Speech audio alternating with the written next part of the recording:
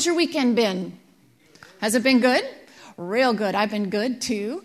Listen, I have not been able to share now for a couple of weeks. We had Chris Chima, and we skipped last week just because it was, Thanksgiving and all that kind of thing. So, and I think there was a week before that I didn't, or was that when I did? I can't remember when I did. Okay, so I've had 2 weeks of just like studying and figuring stuff out and reading and studying and stuff. So I have so much inside of me that I just want to, what it feels like. I was trying to figure out what it feels like. What it feels like is when you go grocery shopping and you're hungry, and what do you put in the basket? Everything. Everything looks so good, right? And you throw it all in the basket, and you run through the checkout line, and you pay way too much for it, and you get home, and then you're standing there with all this amazing food in front of you, and it's like, what am I going to eat first? I think I'm going to eat it all. So then you're just like, so I'm hoping tonight that I don't throw way too much food at you, and that you're like, whoa, you know how little babies are when you're putting too much food in their mouth? They're like, okay. So hopefully I won't do that. Hopefully we will just have a good time tonight. Amen? Well, part of one thing that I've been talking about, kind of introing each of our nights here that I've been sharing with you, is the fact of doubt. That it comes to a time in our life where we have to decide what we believe. Amen? And so kind of coinciding with this series on Genesis and kind of God, and the first statement in Genesis 1 of in the beginning, God, which leaves absolutely no room for anything else besides God, right? In the beginning, God. So you have to decide if you're going to believe it or not. And yet at the same time, these things that are so important in life as far as where am I going? Why am I here? And where am I how did I get here? Those big questions. There's never solid certainty. I'll just tell you that right now. There's always an element of uncertainty because it cannot be proven. It's philosophical, right? And so there is going to be a certain amount of uncertainty within all of this. And the other thing that I want to share with you is that every single religion has uncertainty. Every single one. They all have to overcome doubt.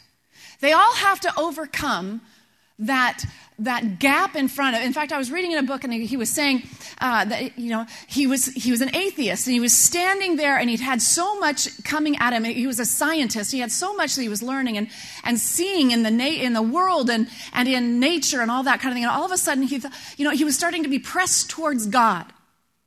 And he came to a point where he was pressed and pressed and pressed, and he came up to this cavern, this precipice in front of him.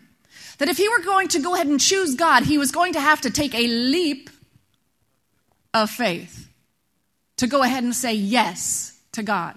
That yes, there is a God. I'm going to do this thing. And he found himself there, and he was like, I don't know if I could do that. I'm a scientist. I like hard, cold facts. I like this thing. So he turned around, and behind him, all of a sudden, he found another gap. And that gap, on the other side of that, was the statement, there is no God. So he found that himself in the middle of a predicament. If he was going to become a Christian, he was going to believe in God, he was going to have to take a leap of. But if he was going to have to, if he was going to choose atheism, if he was going to go ahead and say there is no God, he found himself having to take a leap of faith. Because there was an area there of, well, what if there is a God? Right? So doubt is something that you're always going to be facing when it comes to philosophy, when it comes to religion, when it comes to God, when it comes to the spiritual things. So what are we going to do about this doubt? Well, the most important thing to understand about doubt, and especially when it comes to God, is that usually it means that you don't have enough knowledge. For you see, God is absolutely immense. He is absolutely huge. He is greater than the universe. He is this huge, infinite being, and we are like little itty bitty teeny tiny grasshoppers standing here looking at him going, I don't understand you. And he looks at you and he goes, I know you don't understand me. It's impossible for you to understand me. Your brain is this big, and I am this big. So you're never going to quite totally understand God because he's so immense.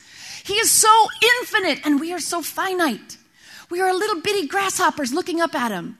But his great infinite love for us is so amazing that he transcends our little grasshopper brain, and he drops himself and his presence right down in the midst of us. How many of you have ever been in a moment where he has transcended, and all of a sudden, man, he is so real? That is the miracle power working of our God. And you know, we talked a couple of weeks ago actually about doubting Thomas. Remember the story of doubting Thomas? Spent 3 years walking with Jesus. 3 years watching the blind have their eyes open and the deaf hear and the dead raised. And you would think that you would believe beyond belief when you were able to see all that, wouldn't you think? Circumstances shook his trust and his belief. Jesus died on a cross. What? That wasn't supposed to happen. Jesus rose from the dead. Oh yeah? I don't believe it. I got to see it and touch it and feel it. Jesus shows up, shows him. I believe. Now I don't know about you, but I've gone through times of doubt. Have you ever gone through times of doubt?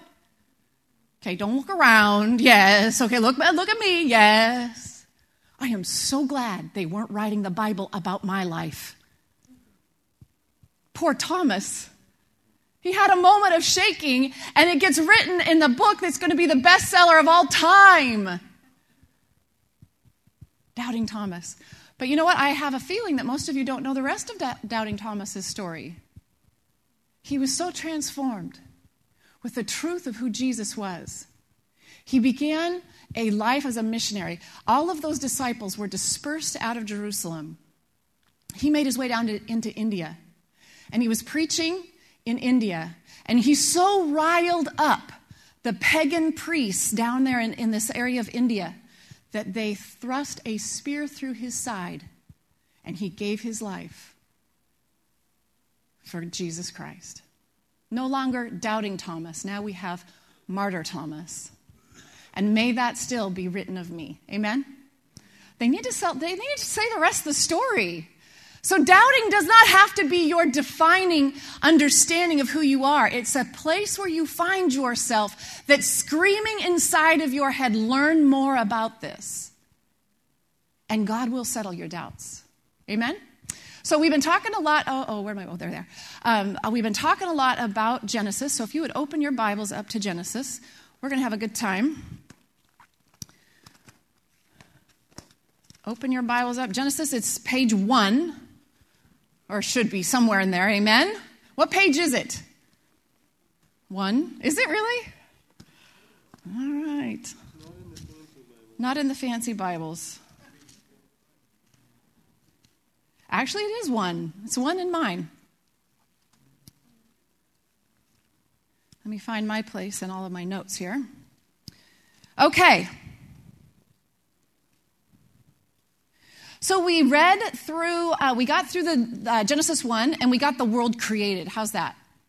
And remember I told you that the word God in all of Genesis 1 is Elohim, there's a in there, however it is, however it works. Elohim, it's a singular word that also has plural meaning behind it. So God is one God. But there's a multitude of majesty in his one name. There's a multitude of glory. There is a plurality of glory, one name, one God. And it has this very shadowy, weird understanding behind it of plurality. And we're going to get into that a little bit here tonight. But that also foreshadows the Trinity, so that's kind of cool. But Elohim. And then we find here in Genesis 2, where he's finishing things up. And throughout the whole chapter of Genesis 2, and hopefully we're going to get through this chapter. I'm going to go as fast as I possibly can and get you out here early. How does that sound? Are you a doubter? Zach is looking at me like it ain't going to happen. Okay, well, I'm going to make a believer out of you here tonight. Amen? Okay, so we have Genesis 1, and then we have Genesis 2. We're going to get through Genesis 2. I am going to probably take a little bit extra time here between Genesis 1 and 2. And as you've noticed, it's taken me a couple of weeks to even get to this point. My poor dear husband, whenever you want to call this series quits, just let me know because I will. But Genesis 1 and 2 are my most favorite sections of the whole book because these are what you would call the Edenic time period. You've heard of the Jurassic time period and all those, crustacean or whatever they are, all those lots of time periods. Well, this is the Edenic time period. If you'll notice, Genesis 3 verse 1 starts off with, and the serpent, who is the most craftiest of all animals. So we don't like, Genesis 3:1 is where things start falling apart. Amen? And life from that point on gets a little sketchy. So Genesis 1 and 2, though, this is a period of time where we are in the midst of Eden. And we do not know how long Genesis 1 and 2 actually takes. But I sure wish I could live during that time. I want to give you a good feeling of what Eden was like. Because Eden, that time frame, is what God is wanting to bring us back into in certain aspects. And what heaven will be like in certain aspects, okay? So I've been doing a lot of reading and a lot of research, and what I'm going to be using to expand the Word of God, the Bible, is a lot of scientific research that they've found, a lot of archaeological diggings, and a lot of what theologians think, okay? So I'm going to throw some things out at you tonight, and they're not necessarily all Bible, so you can pick or choose.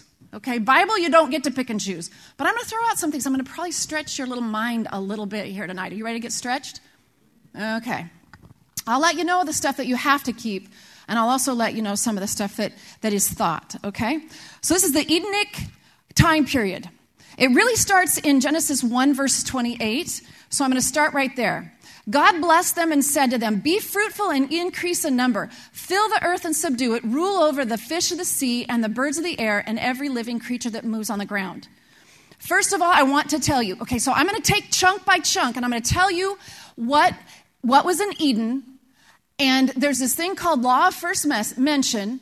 So whenever God starts talking about things in its first form, that's its original intent. And God, that is a very, very important thing to him. Okay?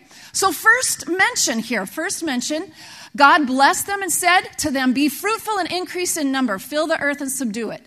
So I'm here to tell you that babies are God's invention. God loves babies. He loves that. He wants you to be fruitful in a lot of different ways, and it can be taken out of all sorts of, different connotation. But I am here to say that God loves babies. He loves infants and children and the idea of fulfilling the earth and multiplying. Satan hates them. That's why he aborts them. So I'm just going to tell you right now, straight off the bat, flat, yes, no, there is a war right now over the next generation throughout the ages. He hates babies. He hates babies. Satan hates babies. God loves babies. Because babies are new life. New life that can carry him forward. New life that can yell and scream and worship for him, right? That's what the yelling and screaming is about, Judith. You had no idea. She's got 3 little guys herself over there. But God loves babies, all right? Be fruitful. That means to grow, bear fruit, and bring forth. It means to multiply. He says to multiply. So he says to become more. You are operating in the original intent of God when you are multiplying and becoming more. When you are multiplying yourself. I watch Carla every week back in the preschool, and I'll tell you what, she's multiplying herself in those children, and she's becoming more. You are a people of increase. You are not a people of decrease. God says to go out there, be fruitful, multiply, fill the earth, subdue it, and rule over the fish. That does not tell me I am a failure, we're all going to lose, and we're all dying. If you have that mindset, you are not in the same mindset of God. And this world today makes everyone feel like everything's going to hell in a handbasket and is no good. That is a lie from the pit, and the devil wants you there. But I will say to you that God's thought, oh, it just went away. God's thought for you is to be fruitful, to multiply, and to fill the earth, and to subdue it, and rule over the fish of the sea, and over the birds of the sky, and over every living thing that moves on this earth. You are a conqueror. That is him. That is him. And that is how he set this thing up. Anything less than that is not God. Are you with me? Do you believe me? Okay, well, it's true. So anything less than that is not God's original intent. Okay, let's keep going here. The next one. This is going to get down and dirty and personal. Ready? Then God said, I give you every seed-bearing plant on the face of the whole earth, and every tree that has fruit and seed with seed in it, and they will be yours for food. And to all the beasts of the earth, and all the birds of the air, and all the creatures that move on the ground, everything that has breath and of life in it, I give every green plant for food. And so it was. Adam and Eve were vegetarian. And the lights are going nuts. Just turn them off. Adam and Eve were vegetarian.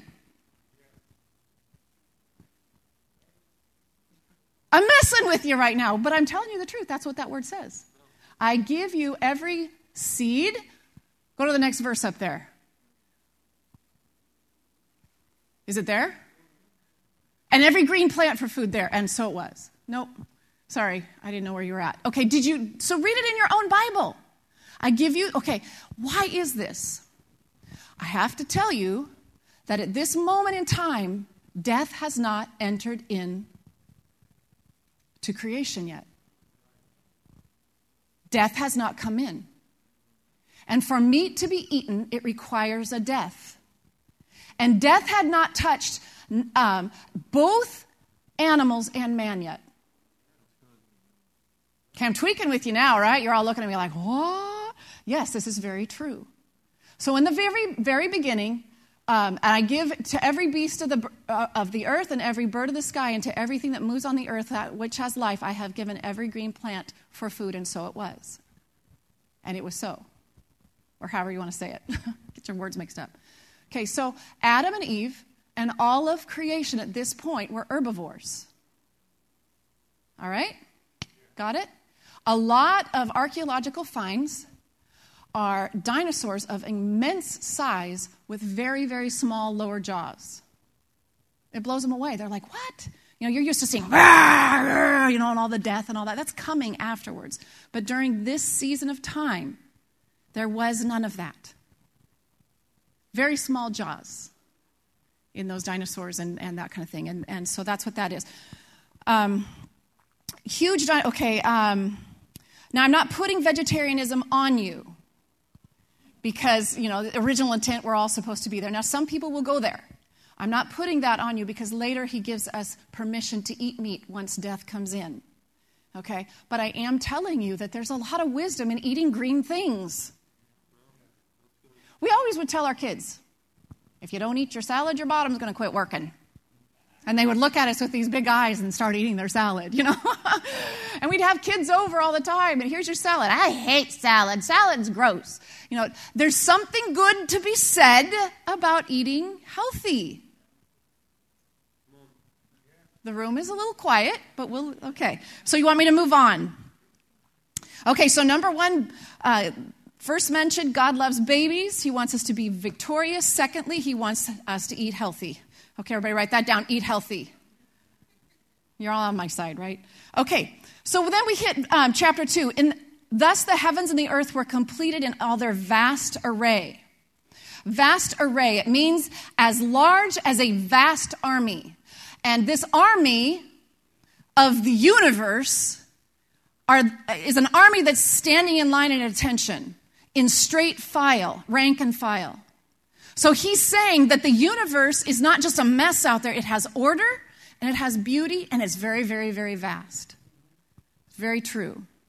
It's amazing when you read, I didn't bring that book, but when you read Case for a Creator, and the mathematicians, the really, really smart ones, like by the time you hit, the really high up, multiple PhDs, they're doing math that is so immense. And one of the things that they all say is that it's beautiful.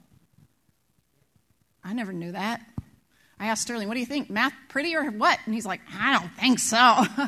But there's order all the way through all of creation. That's amazing. Okay, so then verse 2, on the seventh day, God had finished the work he had been doing, and so on the seventh day he rested from his work, and we spent all of my last sermon talking about rest and how important rest is, and that rest means to stop doing what is normal in your life. That weekly, every 7 days, you need to stop the normal grind. You need to work very hard for 6 days, and on that seventh day, stop. And God intended for that seventh day to be spent with him. All right? But so I won't get my CD if you didn't get that one. And the Lord blessed the seventh day and made it holy because on it he rested from all the work of creating that he had done. Okay, so let's move on now. So we have verse 4. And this is the account of the heavens and the earth when they were created. When the Lord God made the earth and the heavens, and no shrub of the field had yet appeared on earth, and no plant of the field had yet sprung up, for the Lord God had not sent rain on the earth. There was no man to work the ground, but streams came up from the earth and watered the whole surface of the ground. I want you to notice something. We all of a sudden have a new name for God. It's no longer God, G-O-D, capital G-O-D, which in the Hebrew is Elohim, but now we have Lord God. Okay, so go back to verse 4 there. See the Lord God? Now, why is it always capitalized? Do you have any idea? In some of your translations, you have a capital L and then a lowercase capital O-R-D. Okay, it's very odd. You're going to see that now throughout the rest of the Bible. That word Lord there is Yahweh. Yahweh. Okay? It's a different meaning. Elohim speaks of God intervening and creating the universe and being involved in the universe. Yahweh is a whole different word. And sometimes the Hebrew translation into the Greek of our Bibles, Yahweh comes through as, the words that are written down in the original come through as Yahweh. When the Romans took it and translated it into Latin, it says Jehovah. So the word Jehovah and Yahweh are the same. They're just two different translations of the same word. So that word there, that word Lord, is either Jehovah or Yahweh. And that word connotates now not God involved in the universe, it's God involved in man. So now he's shifted gears. Now God is being known as being involved in man. And now his story, the man's story, starts. Okay? Kind of interesting. You're going to find also then now throughout the rest of Genesis, the word Yahweh or the word Jehovah is going to become hyphenated. So as stories happen and as God intervenes with man, how he intervenes with man now will be starting to hyphenate with his name. So then you will start having Jehovah Jireh. Later in Genesis, when Abram is asked to sacrifice his son, and he goes ahead and he's about to do it, God provides the lamb in the thicket. And Abram begins to worship him as Jehovah Jireh, the God who provides. Now we're going to start finding that name, Jehovah, becoming very apparent through the lives of men where God intervenes what his character is like. You're going to find a little farther in Genesis that we're going to start, this word Jehovah Rapha comes out. And that's when God is saying, none of these diseases will come upon you. I want you a separate people. I am a God who heals thee. Or when Hagar is running for her life from Abram and from Sarai, really, because she was being so mean, and she has Abram's son, Ishmael, and she's about to die, and she lays him underneath a bush, and she goes away, and she doesn't want to hear his thirsty cries any longer, and she walks away, and she sits down ready to die, and Jehovah comes to her and calls himself Jehovah Rohi, the God who sees in all of your troubles. There's going to be many, many, many hyphenated names with that Jehovah or Yahweh, whichever one you want to use, as he begins to uncover his personality. But this is the first time we see that. So we find a little time here where Jehovah or Yahweh has made the earth in verse 4, and the heavens, and no shrub of the field has appeared on the earth, and no plant of the field has yet sprung up. For the Lord God has not sent rain on the earth. There's no man to work the ground, but streams came up from the earth and watered the whole surface of the ground. During Eden, there was no rain. I think you all knew that. There was a firmament that covered the earth. It was a totally different feel, a totally different setup than what we have right now. They call it a firmament. Job even speaks of a hard dome that was actually covering the earth at this time. Job lived during the book of Genesis. I don't know if you knew that. So there's this firmament. This firmament sets up kind of a greenhouse effect. The world now is not as it was then. What was the world like? The climate was very, very different. All the continents were stuck together, as you've seen in science. So there's just this one mass of land. Water flowed underground and came up through seeps. And it was very high density of humidity all the time. And because of this firmament, there was very little temperature change. It was always kept at the same, it was like walking into a greenhouse. The whole world was like that. There was no UV rays that penetrated in. And that is a very harmful thing that actually causes aging and death in us. That was not present in the Edenic world. Very steamy and very lush. How do we know these things? We're finding, the scientists are finding, there's been a bunch of fossils that have been found, especially down in Colombia. And inside of these fossils of resin, there are these little air bubbles. And these air bubbles are thought to have been even as far back as this. They call it hundreds and thousands of millions of years ago, right? So they've taken those little air bubbles and they've tested them. And you know what they found inside of those air bubbles? The oxygen content back in this time was almost 50%. We walk around and I think it's 21%. 50%. The pressure of the air in those little bubbles is higher than what we're used to right now.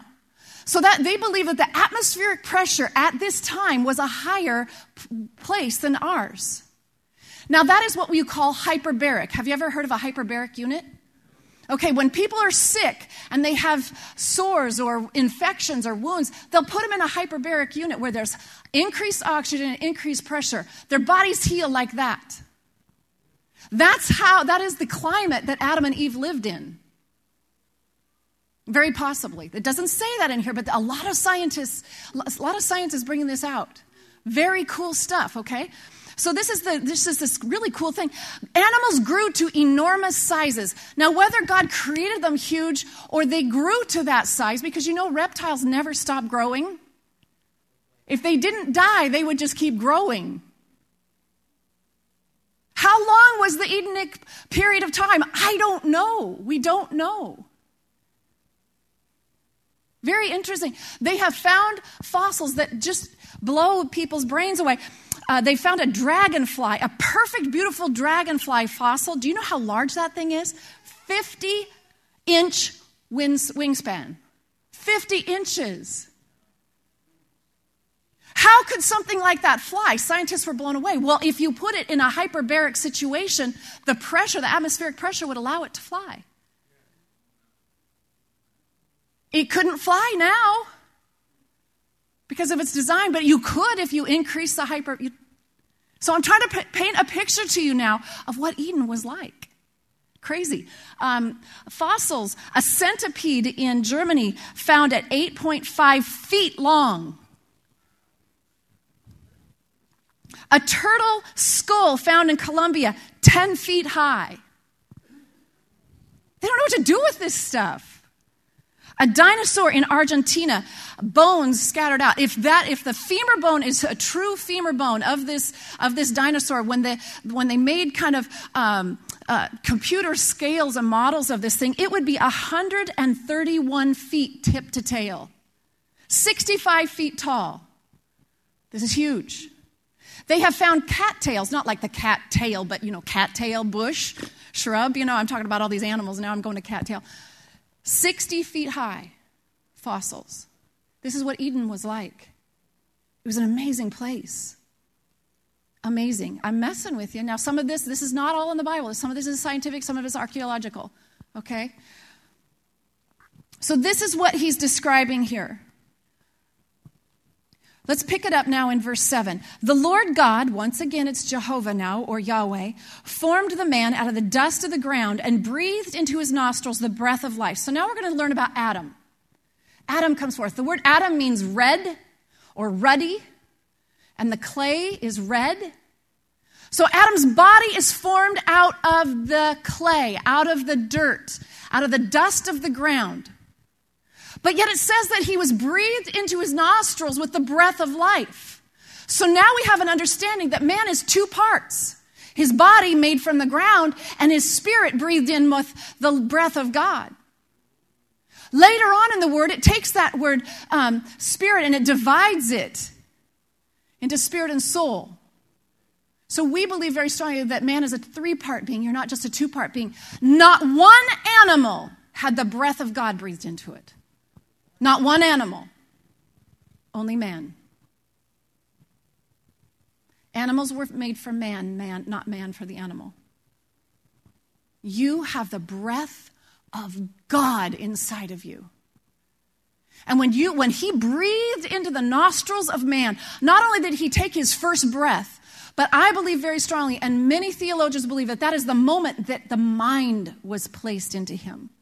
It's very interesting. The concept of your mind, you have a brain, but you also have a mind. There's a difference between your brain and your mind. Huge difference between it. Minds can think thoughts. Minds can dream. Minds can conceptualize. Minds can, create and come up with all sorts of amazing things. Brains just kind of function. Your brain is kind of like the TV set that you have. But what comes through that TV set and shows through is a very godly thing. That is a God thing. That is your mind.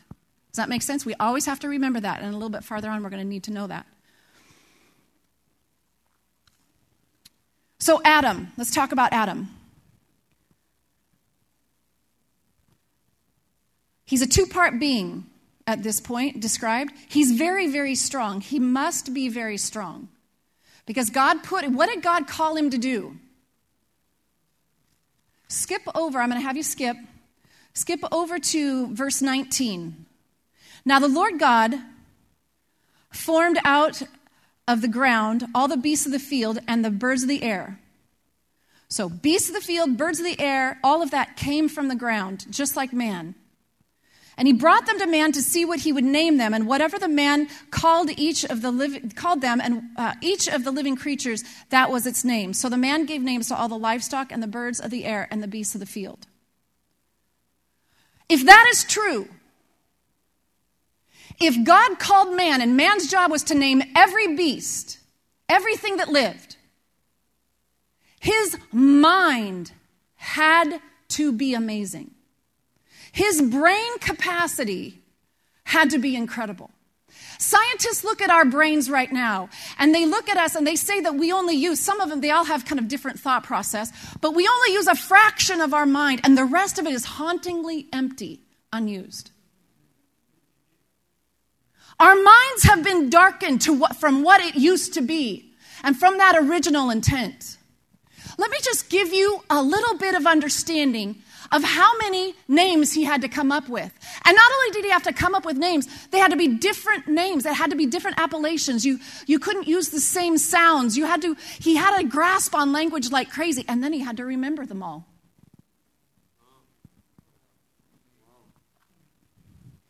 There are approximately 1.25 million identified species of animals. This includes 1.19 million invertebrates, among them 950,000 insects, 700,000 mollusks, 40,000 crustacean, and 132,000 of others. There are about 58,000 identified vertebrates, including 29,300 fish, 5,700 amphibians, 8,200 reptiles, 9,800 birds, and 5,400 mammals.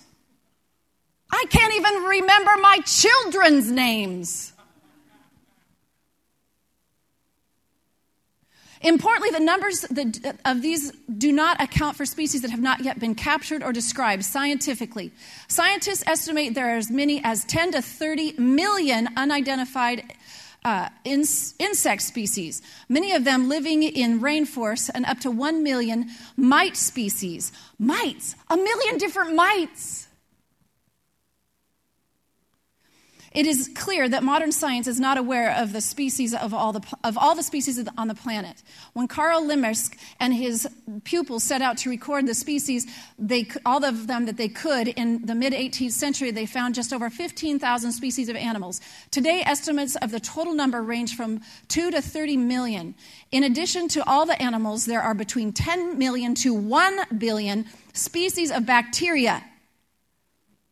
What's more, the number of species today is thought to represent only 1% of all the species that have ever lived, since mass extinctions of the past have likely killed off 97% of the species. I think Adam was pretty smart.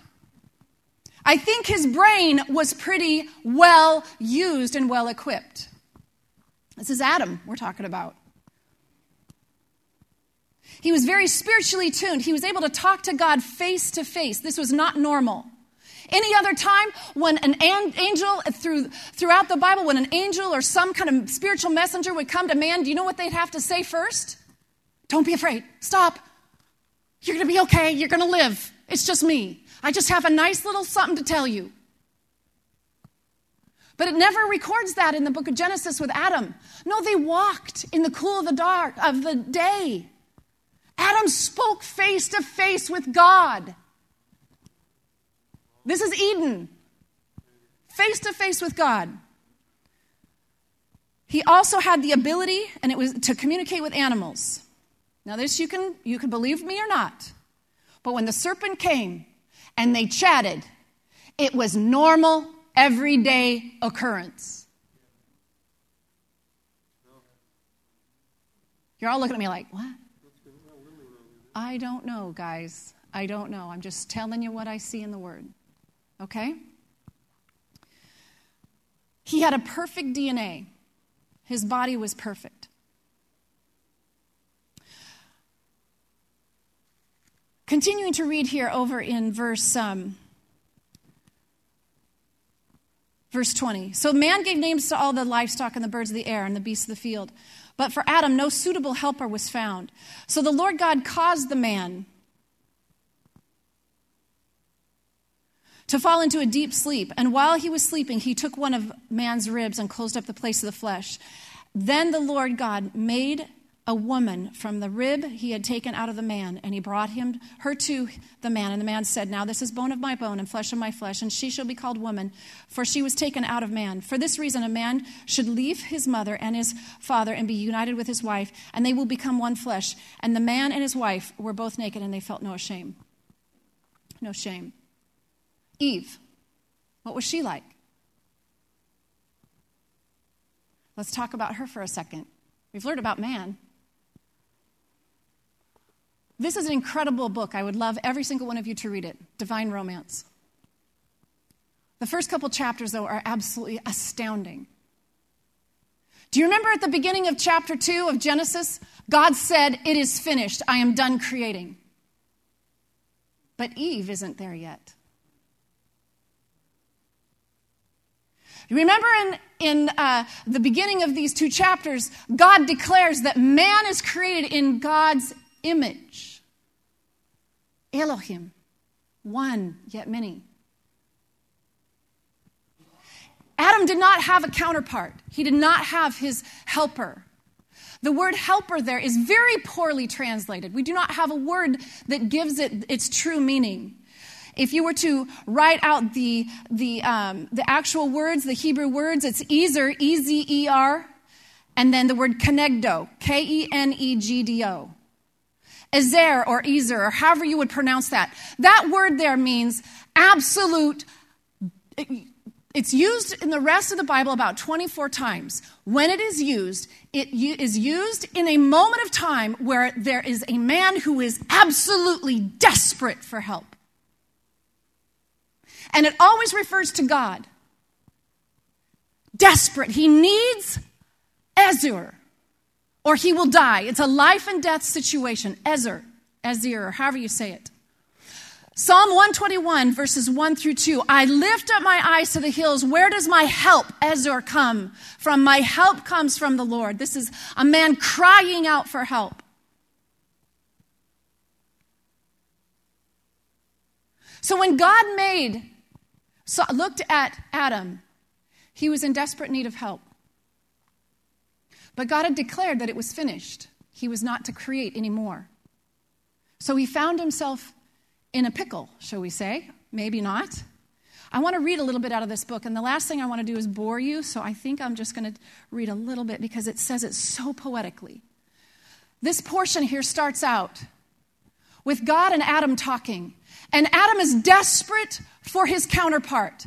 Every single animal has come by him. He has named every single one of them, and they have come with a male and a female. And he looks around and he has no counterpart. He has no other. But yet he was made in the image of God. And when we look at God, he is one God. He has no counterpart. Not yet, anyway.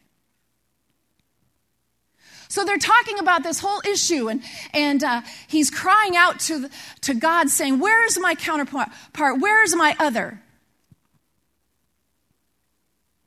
These words seem to end for the Creator, some eternal vigilance was waiting. You, my very image, are willing to fall into this like this singular seed into the earth that you might thereby end your journey of solitude. You are willing to do it because he had been talking to him about a seed. Okay, and a seed dies before it can bring something forth. You are willing to do this to gain life from your life? You could fall to the earth and cease to exist in order to become as a seed many? You are willing to do this to have a counterpart? The man turned his face to God and exclaimed in a voice of unequivocal certainty, I am. If you read Ephesians, he says man is to love his wife like Christ loved the church and gave his life up for her. He died every day for his wife. Men, your job is to die for your wife every day. The Lord lifted first his eyes and then his hand toward the heavenly realm. The celestial response was immediate. The heavenly host bolted forth into realms visible. A wild, joyous, and expectant throng they were, encircling their Creator and his highest creation, man. Soon the two were surrounded with angelic light and praise. In the midst of his celestial demonstration, the Lord raised his hand again and roared forth a most thunderous and uninhibited declaration. For man I shall now build a counterpart, kind after his kind. The praise vanished. Stunned, the angelic host stood silent. These were words they did not understand. What God had suggested, they knew full well, was quite impossible. For this is the 8th day, is it not? Inquired the angels. Indeed, it is the 8th day, not the 6th. And the Lord declared creation and all creating to have come to an end on the 6th day. Did he not? Can a male bear a child? Came an angelic whisper as yet another probed his innermost being for revelation. How can the image of God be two when God is one? This was the unanswered, unspoken question burning in the spirits of all the angels. The Lord turned to face the red-tinted creature standing before him, that he might answer for them these unanswerable questions. You are of the earth. From this very soil I brought you forth, but not from this soil shall I bring your counterpart. The Lord paused. Every angel leaned forward. No, not from the soil, but from here. Every eye, human and angelic, followed the finger of God. A muffled gasp arose from each and all. The Lord's finger was now quite clearly pointing at the man's side. Your counterpart is, even now, hidden in you, declared the Lord. Counterpart shall not be only for you, but of you and by you, of your life, of your substance. Counterpart will be your being. She shall be you extended, bone of your bone, flesh of your flesh, being of your being, essence of your essence. Oh, exclaimed the angels quietly as he tilted slightly to whisper to another. Then it is not creation after all, but it's a building. But what of God's oneness? Was a still curious angel. How should I know, said a befuddled reply. We have been here only since the foundation of the ages, in the beginning of time and eternity, not before. The whisper faded. The Lord was staring at man. Slowly he raised his hand and passed over his face. Again the angel gasped. The man slipped to the ground and lay very still indeed. Has the inward portion ceased to exist? I believe not. He still glows. But how can anything be so still?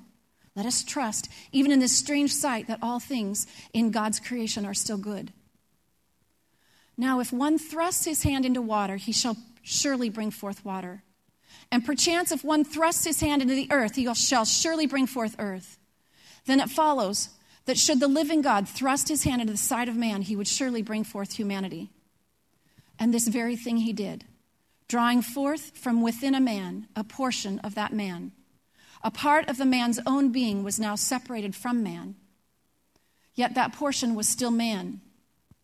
Angels stood dumbstruck, watching man cease to be one and yet remain one. You see, the Lord said softly, there is someone hidden in Adam. The Lord brought forth from man's side a bone, a soft, glowing bone, and held it for all to see. The man was no longer one. He is divided, yet both parts are still that man. Never could I have conceived such a crazy thing that it could be. Truly, there are many wonders to be found in the ways of man. The Lord now turned to face the angelic hosts. From this bone, taken from the inward part of man, I shall build his mate. He, the Lord's voice trembled. Every angel tensed, a few instinctively reaching for their swords. Man shall now have one beside him, one of his very substance, his being, his extension. I shall now build flesh of his flesh and bone of his bone. Thus shall he gain a counterpart who is oneness, a counterpart upon whom he may pour out his love. As one, the angels bowed their faces to the earth. Some very small revelation of the unfolding drama had made its way into their spirits. They stood again and began to sing softly as Creator now became builder. Soon the singing gave way to silence, for the scene before them enthralled their whole being. You have to read this book. It is incredible. So God did not create Eve from the dust of the earth like every other being. Woman was created when God thrust his hand into the side of man, and within Adam was woman. He drew that out and built woman. Woman was in her, Adam's counterpart was within him. God remains one.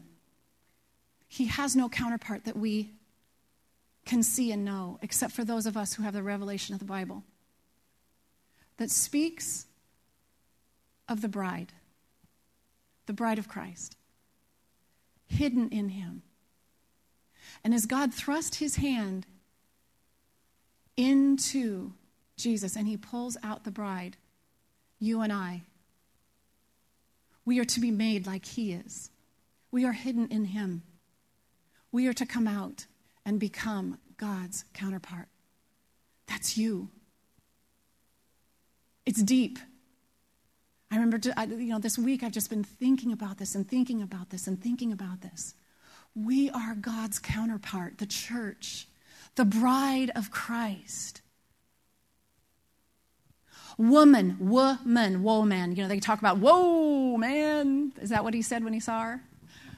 Or some other books said that man's woe came from her. Whoa, man, shoot. All of his woes, troubles. I know, I don't believe any of that. The way they got the name Woe Man is man with a womb. Because the female counterpart to man brings forth life. And I will say to you tonight, every single one of you here, the bride of Christ, is in place to bring life forth. You are to bring forth life, to nurture life, to fulfill the earth, to fill the earth, multiply the kingdom, multiply those that believe in him. You are to spend your life out there finding people who need to know him, sharing the word and the gospel, breathing life into dead humanity. You are to go out there and just, shine your light, bring people to Christ, and then nurture them You are the bride of Christ. Amen? Are you learning something? We skipped a whole section, but it's 7:30, so we got to be done. Eden. So in 3 weeks, or whenever we meet again, I want you to read over and over and over Genesis 1 and 2. Read it over and over. Women sitting in this room, I want you to know your identity. I want you to know who you are. Because in Genesis 3, there's a very strong curse spoken over you. Jesus Christ came to break that curse over you. And man sitting here, I am here to tell you, every one of you men, you are incredible. Yeah. You are absolutely incredible. Women, I like to say that when God thrust his hand in and withdrew out woman, he brought out all the beauty that had once resided within him, and then he just brought that beauty out. And that's who you are. You are the final of God's creation, shall we say. It got more and more complex with every single creation day until he hit you. You are the most complex. It got more and more beautiful with every created moment. And you are the most beautiful of all creation. Satan comes to speak over you death. He comes to speak over you ugly. He comes to speak over you unneeded, unappreciated. And I'm here to say those are a lie from the pit of hell. You are his most precious, precious end of creation. Amen? I want you to know your identity. God created man and woman. You bring forth life. Your words are to be life. You bring forth beauty. I want to silence every negative word out of every single one of you women right now. I want to shut it up. I want to silence discouragement out of you right now because that is so contrary to your identity. So contrary. And when you open your mouth and you speak death and you speak negativity and you see all of everything around you that is broken and wrong and you criticize and you complain, I am here to say that is the devil himself winning in your world. You are a free agent. You have the complete and utter ability to choose. And we're going to find in the next chapter what happens. But I will say to you, but your original intent, O woman of God, is beauty, is to be the answer to man's desperate cry for help. You are not his problem. You are his desperate answer. You are amazing. And I don't know why that car is honking right now. It's the devil himself. Somebody in this room has a car going off. We're going to close. Women, stand up. Sorry, guys. I'm going to speak to the girls. Hallelujah. Father, in Jesus' name, Lord God, I just declare right now, your original intent in Jesus' name over every single woman in Jesus' name. Satan, I rebuke you off of them. God, I just declare right now that your might and your power resides in every single woman standing here. And Father, I thank you right now that every negative spirit, every negative lie is shut up in these women in Jesus' name. That they will no longer believe the lie, that they will no longer be burdened down with the troubles and the frustrations and the negativity. But God, I pray right now that their voices, their words are creating creative in Jesus' name, and that they bring forth the answers, that they bring forth, Lord God, the Ezer Kenegdo, Lord Jesus, the desperate answers in Jesus' name. Oh, you have no idea who you are. I don't care how old you are. I don't care how young you are. I don't care what you have been through. But rise up and lead. Rise up and be. Rise up and bring forth life. In Jesus' name. Now, men, stand, if you would. Because for us to be who we're supposed to be, you got to die. You got to live your life for something more than you. And God, I just declare right now that every man standing here, that you would rise up, oh Father God. And I just ask you right now to give these men the power to die to their flesh in Jesus' name. Lord God, that their flesh no longer reigns and rules in their lives. No longer will their flesh begin to identify them. But Father God, I say right now that your word is the word that is sure in them in Jesus' name. And they are strong in their calling. And they are strong, Lord God, and that they are able to die every day in Jesus' name. We love you. We honor you. Thank you so much for this precious body. In Jesus' name, amen.